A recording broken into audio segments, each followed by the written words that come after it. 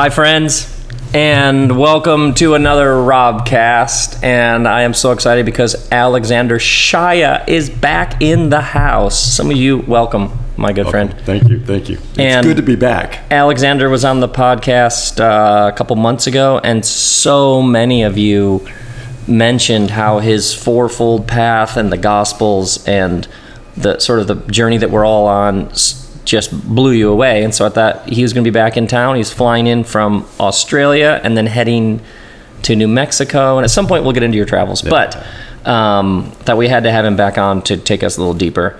And we have an audience today of two. Well, Kristen Bell was here, but we have an audience of two. Darren Roundsen and Phil Wood are here. Beloved friends of mine and fellow surfers. Kristen Bell is here walking around. It's actually 400 degrees in Los Angeles. So we're doing the podcast at my 450. kitchen. 450. We're doing the podcast at my kitchen table because it's the only place that's cool that doesn't have a massive amount of fans or air conditioners blasting and making it sound bad. So that's why it sounds like we're at a larger space, because we are. Do you have anything to add to that, Kristen Bell? No, it's that. Okay. Do you like that explanation? Okay, so Alexander, last time, there's so many places I want to talk about because we have to talk about what you're up to. So maybe at the end, you'll tell people about some things you're up to and how they can get more connected. I'd love for you to talk about tribes and diversity at some point, but maybe we should start. Last time you gave us, which is sort of the heart of your book, Heart and Soul, this framework, these 4 questions. And for especially people who didn't hear the first one, maybe we should start with you just giving a brief overview, because it's just so helpful, and every time I hear it, I hear something new. Does that sound like a good place to start? Good. And the Harper edition was Hidden Power of the Gospel, and then 4 years later, re-edited, and it came out as Heart and Mind. Okay, so the book is Heart and Mind. Heart and Mind. So the premise is that the early church was looking at how to give people a vital journey through the teachings and presence of Jesus. So my sense is that how you can discern gospel texts a couple of hundred years after Jesus' death and resurrection is you're looking for the journey. And they knew their metaphor for the journey. Their metaphor for the journey was the Jewish understanding of the journey with God, which they had celebrated at Passover. That Passover's got these 4 parts to it, but it's not just about a historical remembrance of Passover.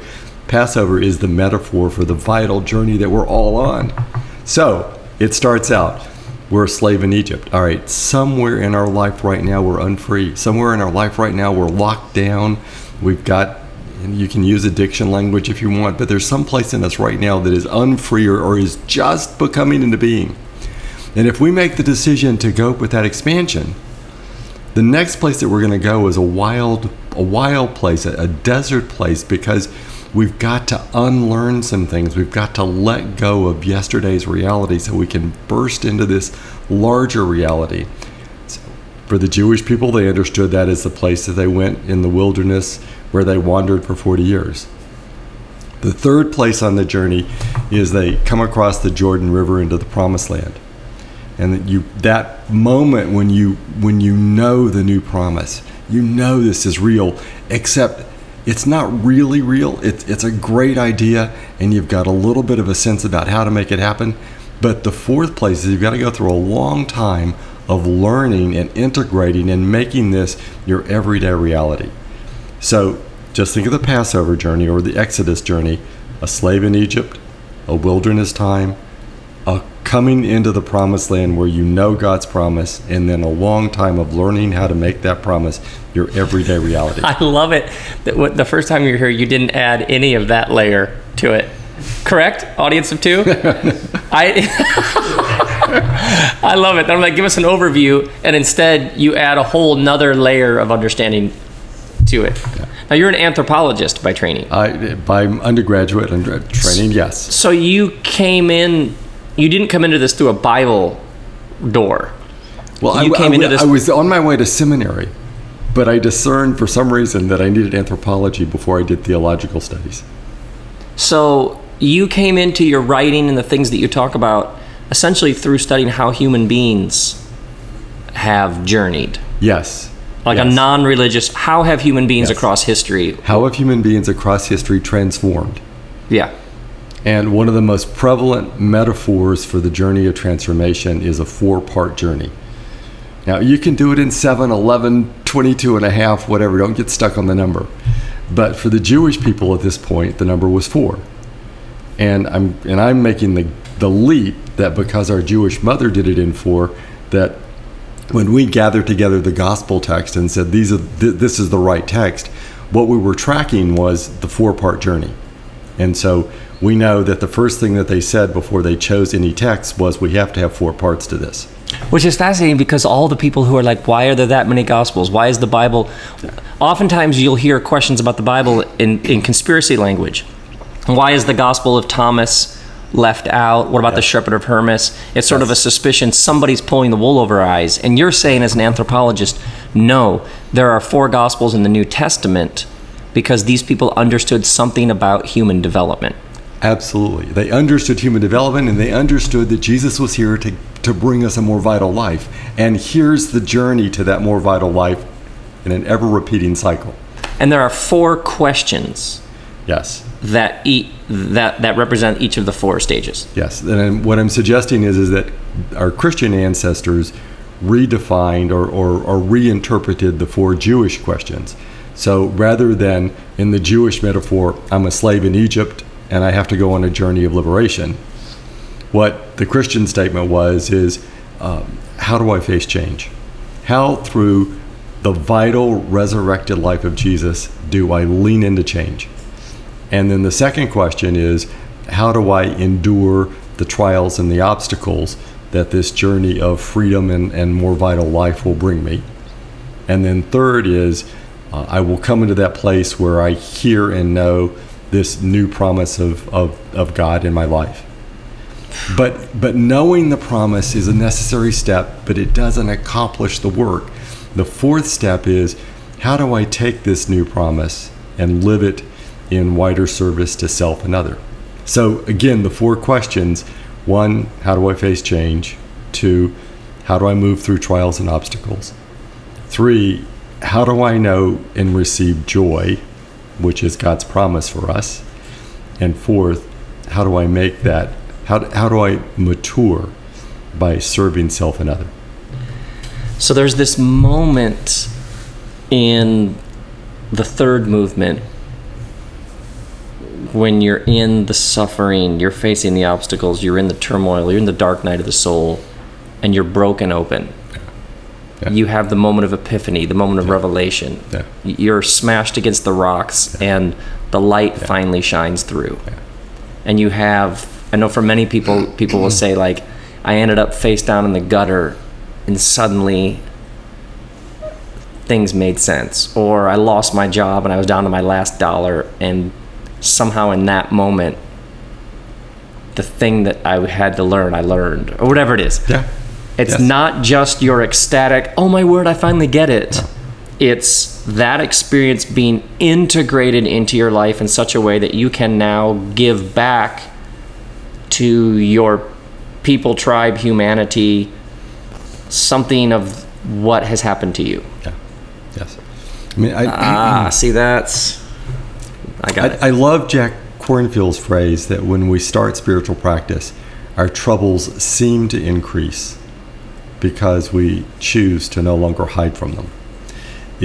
What happens in that second journey of the part of trial and obstacles is we've got all this pain or issues that we've been hiding away from. And then we start the journey because we really want freedom, vitality, liberation. And the first thing we have to do is clear out all the stuff we haven't been looking at. Yeah, because so many... Yeah, go ahead. Well, yeah, and it hurts, but it's old pain. What I keep telling people is it's not new pain; it's really old pain, and you've got to live through that old pain before you find the new freedom. Say more about that. Well, because when you start this journey of transformation, you're not going to create new pain. People will experience on the second path all these trials and obstacles, and the trials and obstacles are really there as the faces. The face of everything that we've not been willing to look at or experience before. Because so many times I've talked with people who they've had this sort of awakening, like, wait, this thing that I'm a part of, this system, family, organization, way of life doesn't work anymore, or it's broken, or it's unhealthy, or it's toxic, or it's crushing me, or whatever. And they realize they need to make a change, get out, get boundaries, whatever it is. And I find myself intuitively knowing and saying to them, here's the situation. It's going to get worse. Yes. Seemingly worse.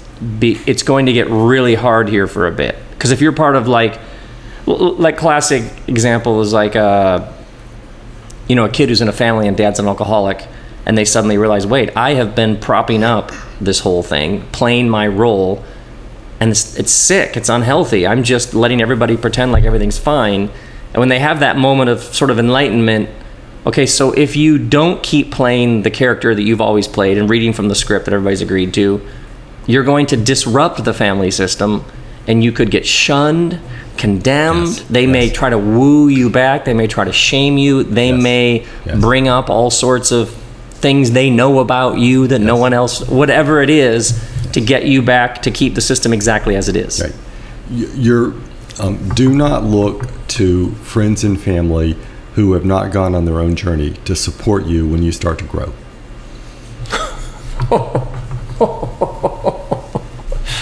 Don't you feel like Alexander's just full of those? Do you know what I mean? Like they just don't stop coming. So what happens when people say things like, yeah, but the people around me, they might not understand. They won't. Yeah. And they won't, and we have to learn to be compassionate about the fact that they can't. But the fact that they can't understand doesn't mean that I should stop my journey. Okay, at lunch just now, we were talking about diversity and tribes. Yeah. And the number of people I've met who basically are like, I'm part of a tribe that acts a particular way and I can't do it anymore. Can you please talk about diversity and tribes and some of the stuff we were talking about at lunch? Let's see if I can do this somewhat succinctly. No need to be succinct. It's a podcast. All right. So I grew up in this incredibly wonderful, loving Lebanese family in Birmingham, Alabama. Were there a lot of Lebanese people in the 60s? They all in Birmingham, Alabama? Yes. There are like 5,000 Lebanese families. Came from Lebanon to Alabama. They came from Alabama to from Lebanon to Birmingham. What was the attraction to Alabama? Economic opportunity. The steel mills were raging. Birmingham was a new city created in 1875 because of the iron ores and because of the discovery of iron ore, and that's where the north-south, east-west railroads crossed. Oh, so interesting. It's a post-Civil War city that just boomed out of nowhere because of economic opportunity. And immigrants coming through Ellis Island were being brought down to Birmingham on trains to do anything. Now, my family came to Birmingham. My father's family came in the late 1890s. My mother's family came in 1912, and they built businesses. Grocery store, right? My mother's grocery store, and my father, my father's family, a general store. My grandfather was a peddler until he earned enough money that he could build a general store just south of Birmingham. That's actually now a very fine men's clothing store. Same building. Same building, built by my grandparents. Just amazing to walk in that store and see the brickwork and know that my grandparents laid that brick. All right. So you were Catholic. Catholic. Catholic Lebanese living in Birmingham, Alabama. Right. And this is 60s. Well, I was born in the 50s. Okay. Thank you. So I'm, my growing up days, my teen days are in the 60s with all the civil unrest in Birmingham. Can you tell us about that? Oh, I remember you telling me about your grandma. Yeah, I mean, the story that I was just telling at lunch was because I just saw the movie Selma, and was traumatized at how much that was not a movie for me. It was reliving a very difficult experience. Wow. And I remember when I was 11 or 12 years old, coming home from school, and Emily, this incredible woman who was in our family for 64 years, and she really raised me. And I came in that day and we sat down at the table, and Emily was she was really stumbling and awkward with me, which is not the way Emily was with me at all. And she kept wanting to ask a question and stopping. And so finally I just said, Emily, what is it? And she said, you have to promise me. And I'm like, what, Emily? She said, you have to promise you will not tell your parents. 11-year-old kid being asked to not tell his parents something. And I'm like, what's going on? And so finally I agreed, because I trusted her that much. And she said, well, I want you to teach me to write my name, so she can go down and register to vote in Birmingham, Alabama in 1964. And the sad thing is that I can't say that she was wrong in being afraid of my parents, that if they found out about that they would have dismissed her. As wonderful as my parents were, I do not know that was an irrational fear in her. So when I watched that, the Selma, it was, I just walked into that movie because I'd lived it. I'd been in the streets with Martin Luther King. My brother was National Guard and was down protecting the troops on the bridge in Selma, et cetera, et cetera. So, but all of that is back to this sense of tribe.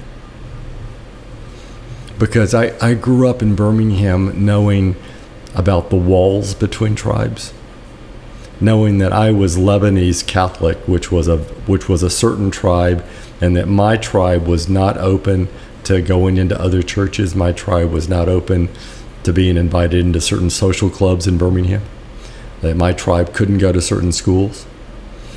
And so I've always had this deep antenna for the limitations of tribe. And at some early age made this decision that I did not want to be, quote unquote, in a tribe or a ghetto. And this is what I find so exciting to me and empowering and in early Christianity, that and I don't ever want to go to a triumphal Christianity, but there is one thing that is the hallmark of our tradition. And that is, we are the first tradition that has a historical record of being pan-tribal. Now, if other religious traditions were able to do that, they didn't leave a record behind, and we may simply be that tradition because we have a historical record left behind. But we do something in the Mediterranean world which was unheard of in that 2nd and 3rd and 4th century. We opened the door and said, it no longer matters who your mama is. Come. It no longer matters whether you're free or slave. And you got to realize that in those days, if you were a slave, there was a question about whether you were human and had souls. And I remember that in Alabama, because the question in Alabama in the 1950s is, do black people have souls? And you remember people discussing that with a straight face? Yes, absolutely. Even as a kid, the adults were discussing that. Yes. Whew. Extraordinary.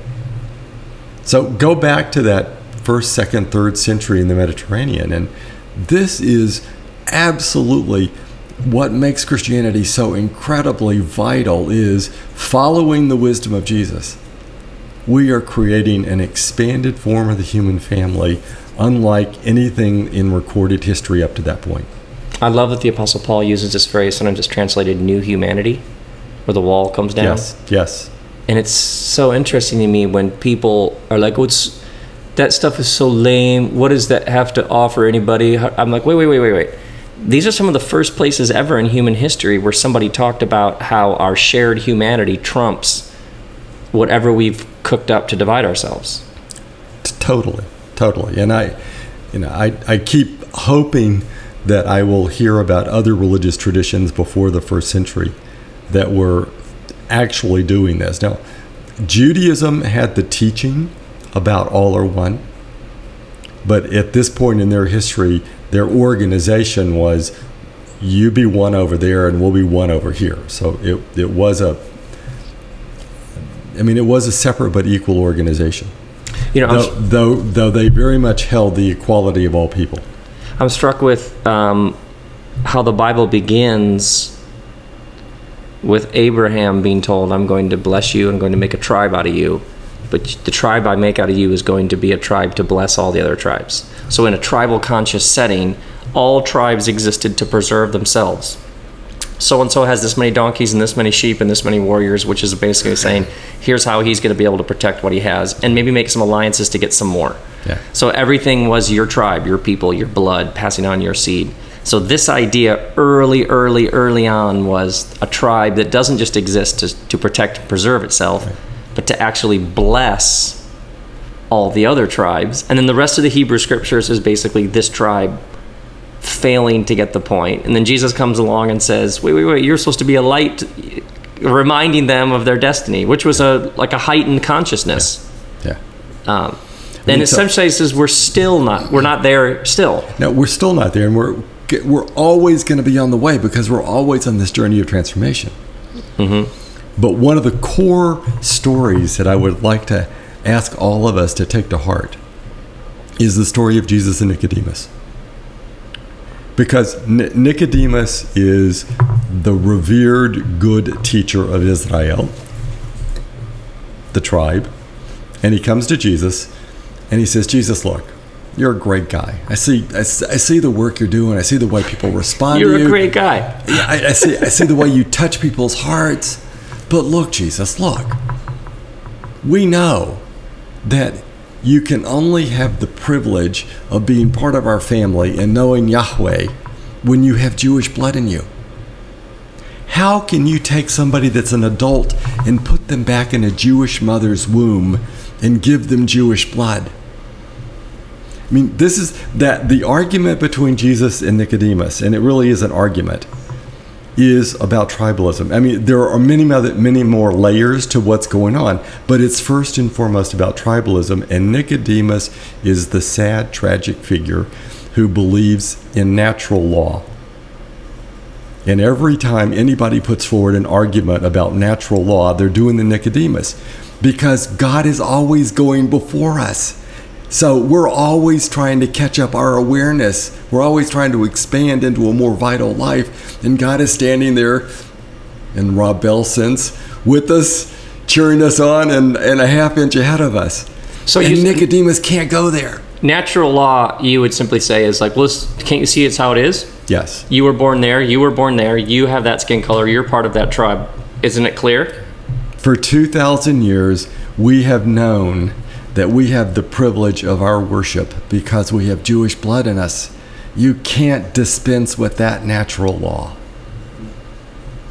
Similar to caste systems. Yeah. You were born here. Similar to what you see in class systems, which is, think about how many movies are built around, do you have to stay in the notch that you were born into, or can you... Yes. Can you rise? Can you achieve? Can you leave behind? Can you marry somebody who isn't part of your tribe? Right. Can you elevate your stock, essentially? Right. Oh, so interesting. It's like a fundamental, primal human question. It is, and people are saying, well, now, how did you get to this interpretation? But, well, go to the earth, go to the ground. Go to what's going on in the 1st and the 2nd century that makes this conversation so essential. You know, if this text is coming out of Ephesus, which is the first community, which is pan-tribal, truly pan-tribal, and John is trying to write a text that will increase the vital diversity of this community. We don't want second-class Christians.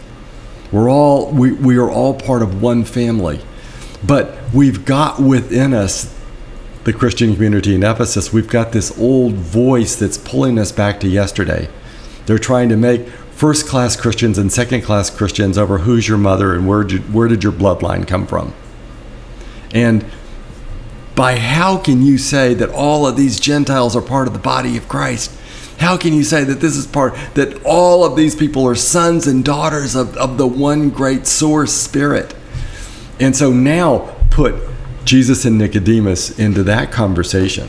You know, the text is being inspired because of what's going on in the community about diversity, and diversity is ending up being back into old privileged categories. So good. Say more about that, please.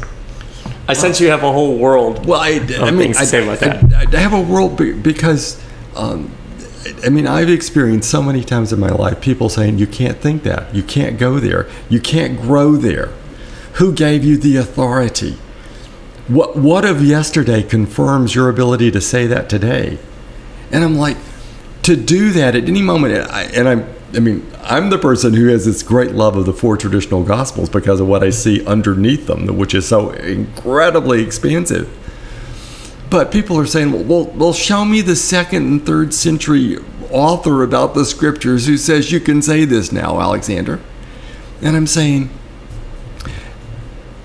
what confirms me is knowing how spirit and matter are together and the journey of transformation we're all on.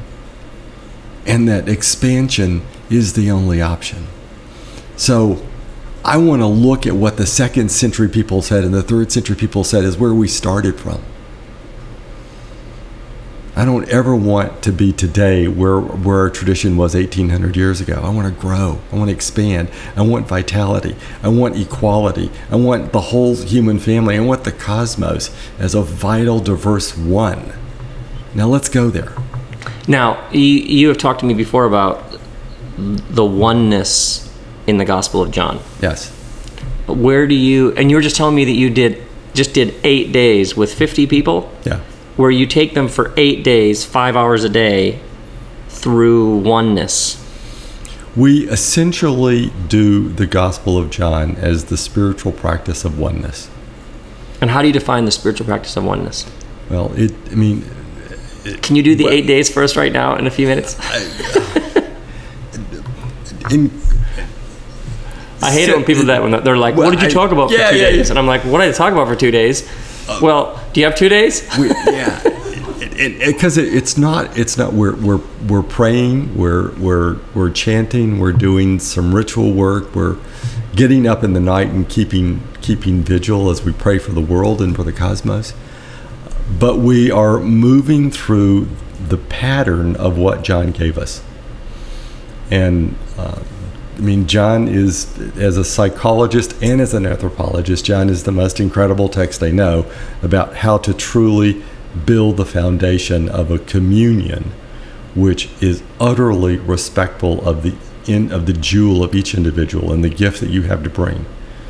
But that we believe that we can have a certain type of communion which enhances your gift and doesn't limit it. That there's a certain type of communion and community which will amplify your gift and revel in it and be joyful in it and will expand your growth and not limit it. And this is the new form of, if you want to use the word tribe, it's a new form of tribe that I hope that we're growing towards, a new form of family, a new form of community. Because the communities that most of us came from is, here's the box and stay in it. Yeah. Community means everybody the same. Everyone the same. Repress your individuality. Everyone thinking within a certain prescribed parameter. And if you begin to question certain things, it immediately sets you outside the tribe. And you're going to get the shunning and the shaming, and then they're going to try to pull you back in and squelch your radiance. Well, squelch your what? Radiance. Oh, radiance. I thought you said ratings. Ratings, and I immediately thought of what's happening with the Republican Party. Yeah. Because it's in turmoil to a certain degree. And you're watching a tribe do all of this who's in, who's out, who's true, who's not. We're watching before our eyes in the next Republican debate. You've been in Australia, though, so you probably don't care. But the next Republican debate is coming up in the next few days. And what's so striking to me is half of the questions are about whether or not you're a part of our tribe. Yes. And if you have that position on that thing, you're watching a tribe sort of disintegrate, well, not disintegrate, try to figure out what the tribe even is. And then generally at some point someone refers to Ronald Reagan as like the ultimate, but I'm with the original tribal chief. And then someone either goes back earlier or who says, actually, I have a different interpretation of what Ronald Reagan meant. And you're just watching it go round and round and round and round, shunning, shaming, wooing. This candidate's now friends with this candidate because they're against that candidate. Yeah. It's all who's pure enough, who's orthodox enough. Yeah. Whew. So, I mean, the book that I've just started is exactly this material on John. I don't know whether we want do we want to go into this material? Give us some, yeah. So we start out with the prologue, and in the beginning is logos, the word. Except as we look at that term word, underneath that is logos, which is allness or veriness or everythingness. And if we go back to the Aramaic, I think that the best interpretation of that language today would be, in the beginning is God's breathing. And nothing comes into being except in God's breathing. And God's breathing is with God, and God's breath is God. Now, why is this so important? Because John has to go back and widen out Genesis, because we are a pan-tribal community. He's got to go back and say, God didn't come to establish a tribe as his tribe or her tribe. God came to establish all people. In fact, I would say God put God's very self into the cosmos, and therefore the cosmos is God's tribe.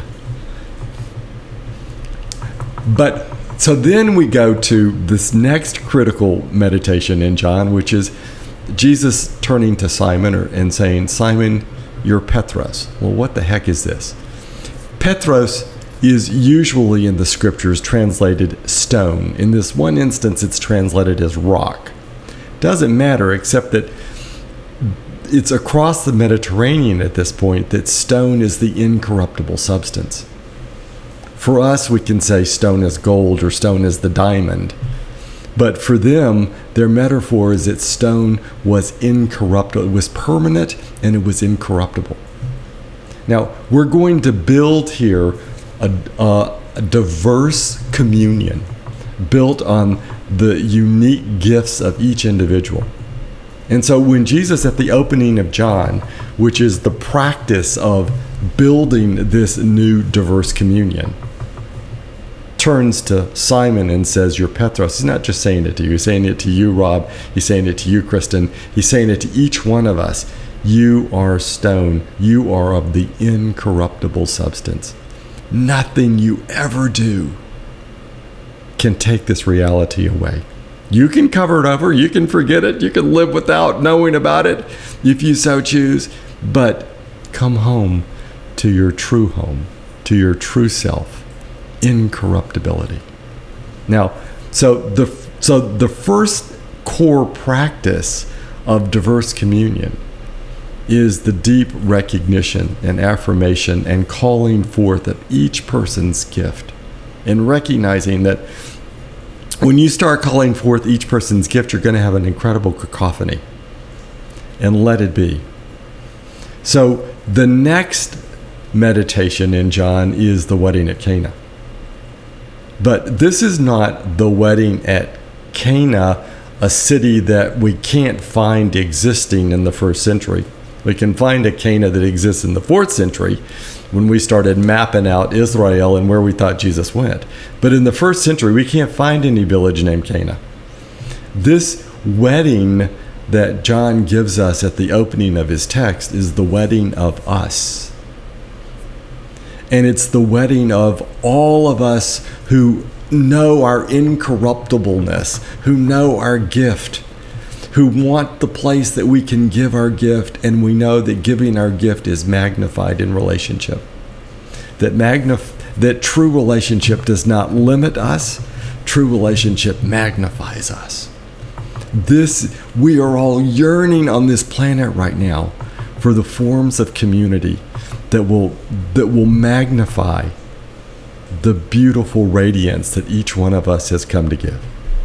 And this is John's text, and it's so remarkable because John gives us this beautiful image of the 6 stone vessels. 6 stone. Now we missed the importance of the stone because we didn't hear that Peter was stone, and because we didn't remember that's what stone means across the Mediterranean about you're incorruptible. So this community is going to be a community made up of 6 radiant stones. But what is this sixness about? Well, the sixness in John goes back to the sixth day of creation when God creates us, female and male. God creates us in God's likeness. God creates us. And the sixness then carries forward in Judaism to the image that's the image of Jerusalem that's on the Israeli flag today. The six-pointed Star of David. And the six-pointed Star of David is made up of the downward turning triangle for the feminine and the upward turning triangle for the masculine. They're interlocking. And let's not go literalist biological here. Let's bring this male and femaleness back to the essence of energy. We're talking about yin and yang. We're talking about light and dark. We're talking about these two major energy forms that intertwine throughout the universe that compose us. And every tradition at some level has some framing language for these two polarities that dance with each other. Yes. And if you're missing one or missing the other, you're missing something about the nature of the universe. Yes.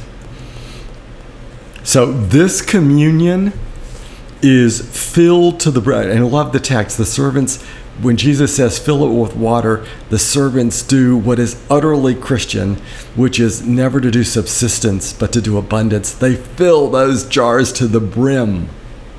Yeah, and the storyteller wants you to know to the brim. Yeah. And then that water becomes wine. But which is so true of relationship, the wine of relationship you cannot serve at the beginning. The wine of transformation, the good wine of transformation, is something that comes through the long, slow, if I can use the phrase, alchemical process of transformation that two or more engage in as they call forth each one's radiance and bend it towards harmony. So then, here's John's beauty. I mean, it's just, and this is what we were doing all last week in Melbourne. What's his next teaching about communion? Because this sort of communion starts by knowing that each one is radiant and that together we're going to be even more radiant, but we got to go on a journey together. And so the next major teaching in John is about the temple has to be cleansed. And boy, does it. Because to get to this new community of radiance, we got to clear out a lot of old thinking. We had to clean out a lot of old feeling. And the heart of John's text is going to be about this purification or this emptying of the old. Because if we simply go forward with the idea that we want to create this vital newness, it's going to turn around and bite us in the back. If we simply go forward with the idea that we want to create the new without looking at the old will creep up and pull us back, and we'll be in as bad or if not worse shape than when we started. Because now we'll believe that the new vital communion isn't possible. Which is why I meet so many people who want to start a new thing, and when you ask them what they're starting, they give you a list of what it won't be. Yeah. We're not going to do that. They can tell you all the things they're against. And when you talk to them about, well, this thing that you're against, which is why you have to start this new thing because you can't be a part of the old thing, when you start to say, well, is there any good in that old thing? And maybe it did shape you in some good ways. And let's first be grateful for that. Then let's decide out of that. Let's parse out what you probably should leave behind. But what is it that has helped you be who you are? Now we can go forward. Otherwise, it's just, I'm not doing that. I'm doing this new, fresh thing. And then the new, fresh thing becomes as old and lame as the old thing in no time. Because you first have to identify what is the thing I'm leaving, and what do you integrate it? Do you sort through it? Do you acknowledge it, leave it behind? What language do you use? Well, let's look at what John does, because John is so utterly practical. And so the first thing he's going to say to us is, where's your Nicodemus voice? Go to the next major story after the cleansing of the temple is Jesus and Nicodemus. And it's like, okay, the first thing is, what are the voices inside of yourself that say this can't be happening? What are the voices inside of yourself that limit your ability to expand? What are the voices inside yourself that say, oh, but we know the nature of reality and this is all it can be?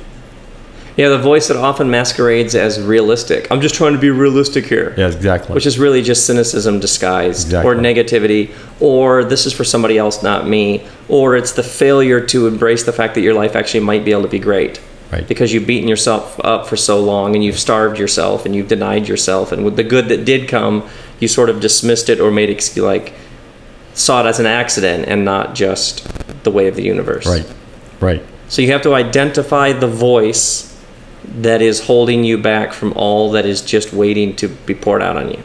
Right, and you want to identify it, and you want to extend it compassion, and you want to let it know that you're going to listen to it, but you're not going to let it paralyze you. It has a valuable role to play to make sure sometimes that you don't move too fast in the wrong direction. So you want to hear it, but you don't want to give it any power. Yeah, Liz Gilbert talks about how saying to fear, you can ride in the back seat. Yes. It's fine, you can ride in the back seat, but Yes. you cannot have your hand on the wheel and you cannot choose the music. Totally. So sometimes what happens is people are just racked with, I just need to get rid of that, instead of, you have some shame, you have some fear, you have some insecurity, acknowledge it. Just let it sit there at the table. Yeah. It's okay. Just don't give it more power than it deserves. Yeah.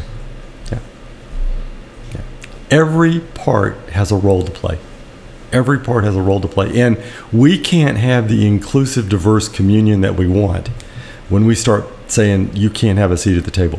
As soon as we say to a place inside of us, you can't have a seat at the table, we can't. We're saying to somebody around the table, you can't have a seat at the table. Okay, so many of the reasons why people say, I tried to join that community, but it was lame and no one got along and they all fought and nobody could just accept other people, was because of all the stuff within ourselves that people weren't accepting and reconciling and making peace with. Yes.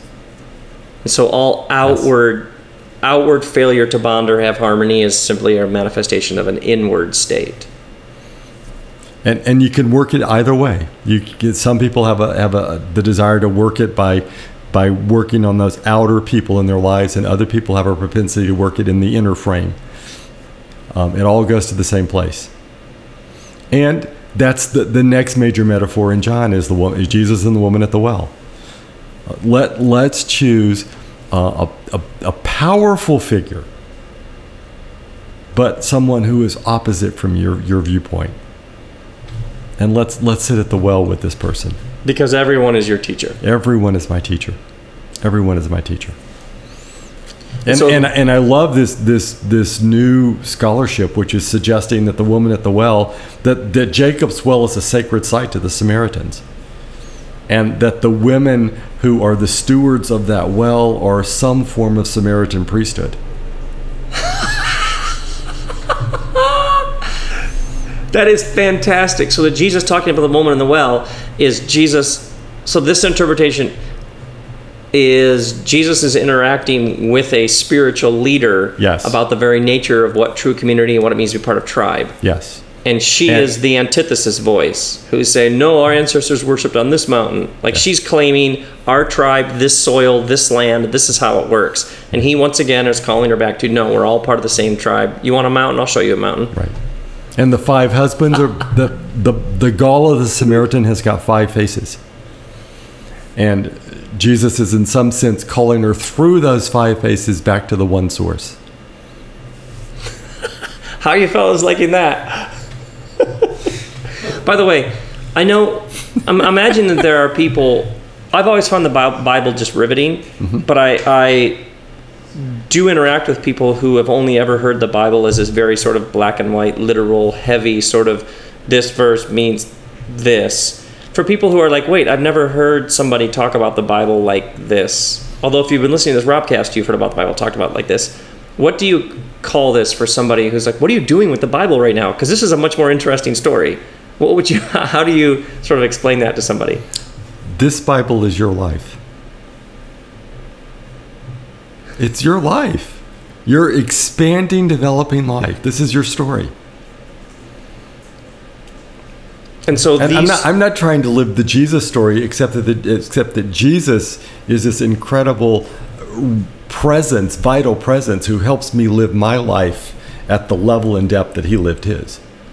So it's these stories of people telling you what their transformation looked like, and you read these stories to see what your transformation looks like. And Yes. you see your transformation in theirs, and you see your story in theirs. Yes. And I see their map. because there are patterns, there are truths. I love the story where Jesus and Peter takes them up on the mountain, and there's this sort of mystical transfiguration experience, and then Peter immediately wants to build a tabernacle, which is our human propensity to freeze a moment and not let a moment just be the moment.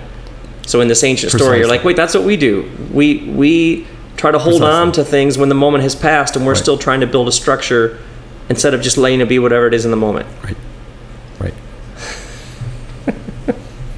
It's so ridiculous. And it's why in my way of understanding, the text of John doesn't have a story of the Transfiguration, because the whole story is the text of the Transfiguration, which is not just a mountaintop experience. Transfiguration is larger life, expansion. There's always a larger life and expansion, and this gospel is the text about the practices that create in us or amplify in us this cross figure, this transfiguration, individually and collectively. This is what I love about what you do, is you take us to the highest, most expansive spirit view of reality, and then you endlessly talk about the very daily disciplines and patterns and habits.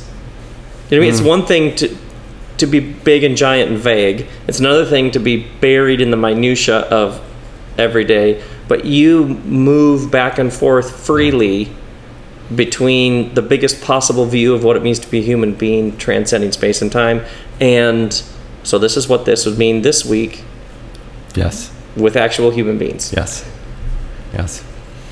Of course, I'm totally in love with the text of John. I fall in love with each text as I work on it. But people think of this as this enormously mystical text. But what does Jesus do in this text? Jesus makes water into wine at a wedding. Jesus gets angry and cleanses the temple. Jesus sits at a well at noon and says, I thirst. Jesus spits and makes mud to heal. Jesus weeps outside the tomb of Lazarus. Jesus strips down to his BVDs and washes our feet. And I hope people understand that what that text says when Jesus takes off his outer cloak, there's nothing under that. He's wearing only what a servant would wear, and he's appearing only the way a man would appear before his wife. This would be scandalous at the time. It would be scandalous. It would be intimacy. I mean, everything in this text is about an incredible intimacy, about spirit and matter one. Jesus carries the cross. The risen Jesus in this text appears as a gardener. And I like to think about, his fingernails must have been dirty. There must have been sweat coming down out of the armpits. Why else would Mary look around and say a gardener? This text, which takes us to the heights, but it's located in the most human emotions and expressions. Tell me about the spit and the rubbing water and dirt together. Tell me about that story. It's always fascinated me. So you've, in this reflection that I do on how to use John for building community, we've got the cleanse of the temple, we've got Jesus and Nicodemus, and we're always looking to locate where that natural law voice in us is. Then we've got Jesus and the woman at the well, and we do a lot of work on what it's like to welcome the other. And truly, we ask people to imagine the other and not tolerate them, but welcome them. Welcome them from a generous, loving heart. Welcome them. And then with this next text, which is quote unquote, the man born blind, where Jesus, spits, creates a paste, puts it on the man's eyes, and he's healed. But the meditation here is, it's almost like Nicodemus, but with a twist. We really, really, really want to see our own blindnesses. What in us stops God's greater vitality for us? What in us, because every one of us have a family and a culture that we were born into. That's they took the story as far as they could, but they gave us their blindnesses. Our parents, no matter how wonderful and loving they are, they gave us their blindnesses. Our great teachers gave us their blindnesses. And so we have got to be aware that in the midst of the best love that we've gotten from those who awoke us to love, we still received blindness. There's something more that God is wanting us to grow into. And so that I love that image of Jesus returning us to the humus, to the earth, to the element of earth, and knowing that in the earth, spirit and matter is one, and that the earth holds an awakened passion for us. Say more about spirit and matter as one. Well, because everything is spiritual. We all know everything, that. Exactly. But we keep separating it out. I mean, I don't know what it's like. I mean, I certainly could imagine that Rob Bell has a quote-unquote spiritual experience surfing. Yes. Other people have a spiritual experience in the forest. Why are we using language that spirit and matter are not together, and we all the time? All the time. Yeah. That's John's message. Spirit and matter is together all the time, everywhere. Go deepen in that reality. Stop trying to make one thing spiritual and another thing matter. Assume that these two are one, and it is just your own blindness to that presence, which is obviously, and I feel like the heart of my work, everything about my work is trying to help people see the divine in the daily. Yes. To see the holiness of this moment, to see that all ground is holy, to see that every moment is sacred, to see the Christ in the common. Yeah. Yes. Is to see the thing that you are trying to get to the top of the mountain to see is right here in the valley. Yeah. That's just a matter of seeing. Yeah. And I would think that my version of that is, I want a new form of communion. I want a new form of community that we're just reaching for. And we're all reaching for this. Every religious tradition right now is reaching for this. Absolutely. Nobody has really got it figured out yet. We're getting pretty good, a little bit better about how you personally can live a vital life. But now, how do we put two vital lives together? How do we put two vital lives together in a way that a mutual vitality serves both people? To me, that's our growing edge. And to me, John doesn't have an answer for us. John has a practice. Will you pick it up or not? Oh, so good. So good. So you're going to be, I think you said you're going to be in New York? You're going to be talking about this? Yeah, I'm going to be talking about the journey, and this will be part of the work of the journey. I'm going to be in Binghamton, New York, Thursday, Friday, Saturday, Sunday next week. I don't know what dates are that. The 20th, something like that. Yeah. And and you're available to come all over the place. I'm available. Yeah. How do people get a hold of you? Go to my website, Quadratus, QUADRATOS.com. Quadratus.com. And they can get a hold of you. Yep. There's a contact sheet on there. There's also the Quadratus online store on the Quadratus website.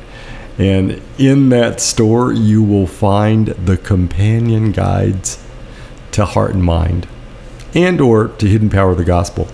I want to invite people to go on a journey. And I want to invite people to go on a journey in community, which is what we've just been talking about. There's a group of 5 of us who for 3 years have worked on these guides. Gather one other person, gather 2 other people, gather your church if that's your community, and go on a journey. We've been tracking 5 communities, 2 in Australia, 1 in New Zealand, 2 in the States over the last year and a half.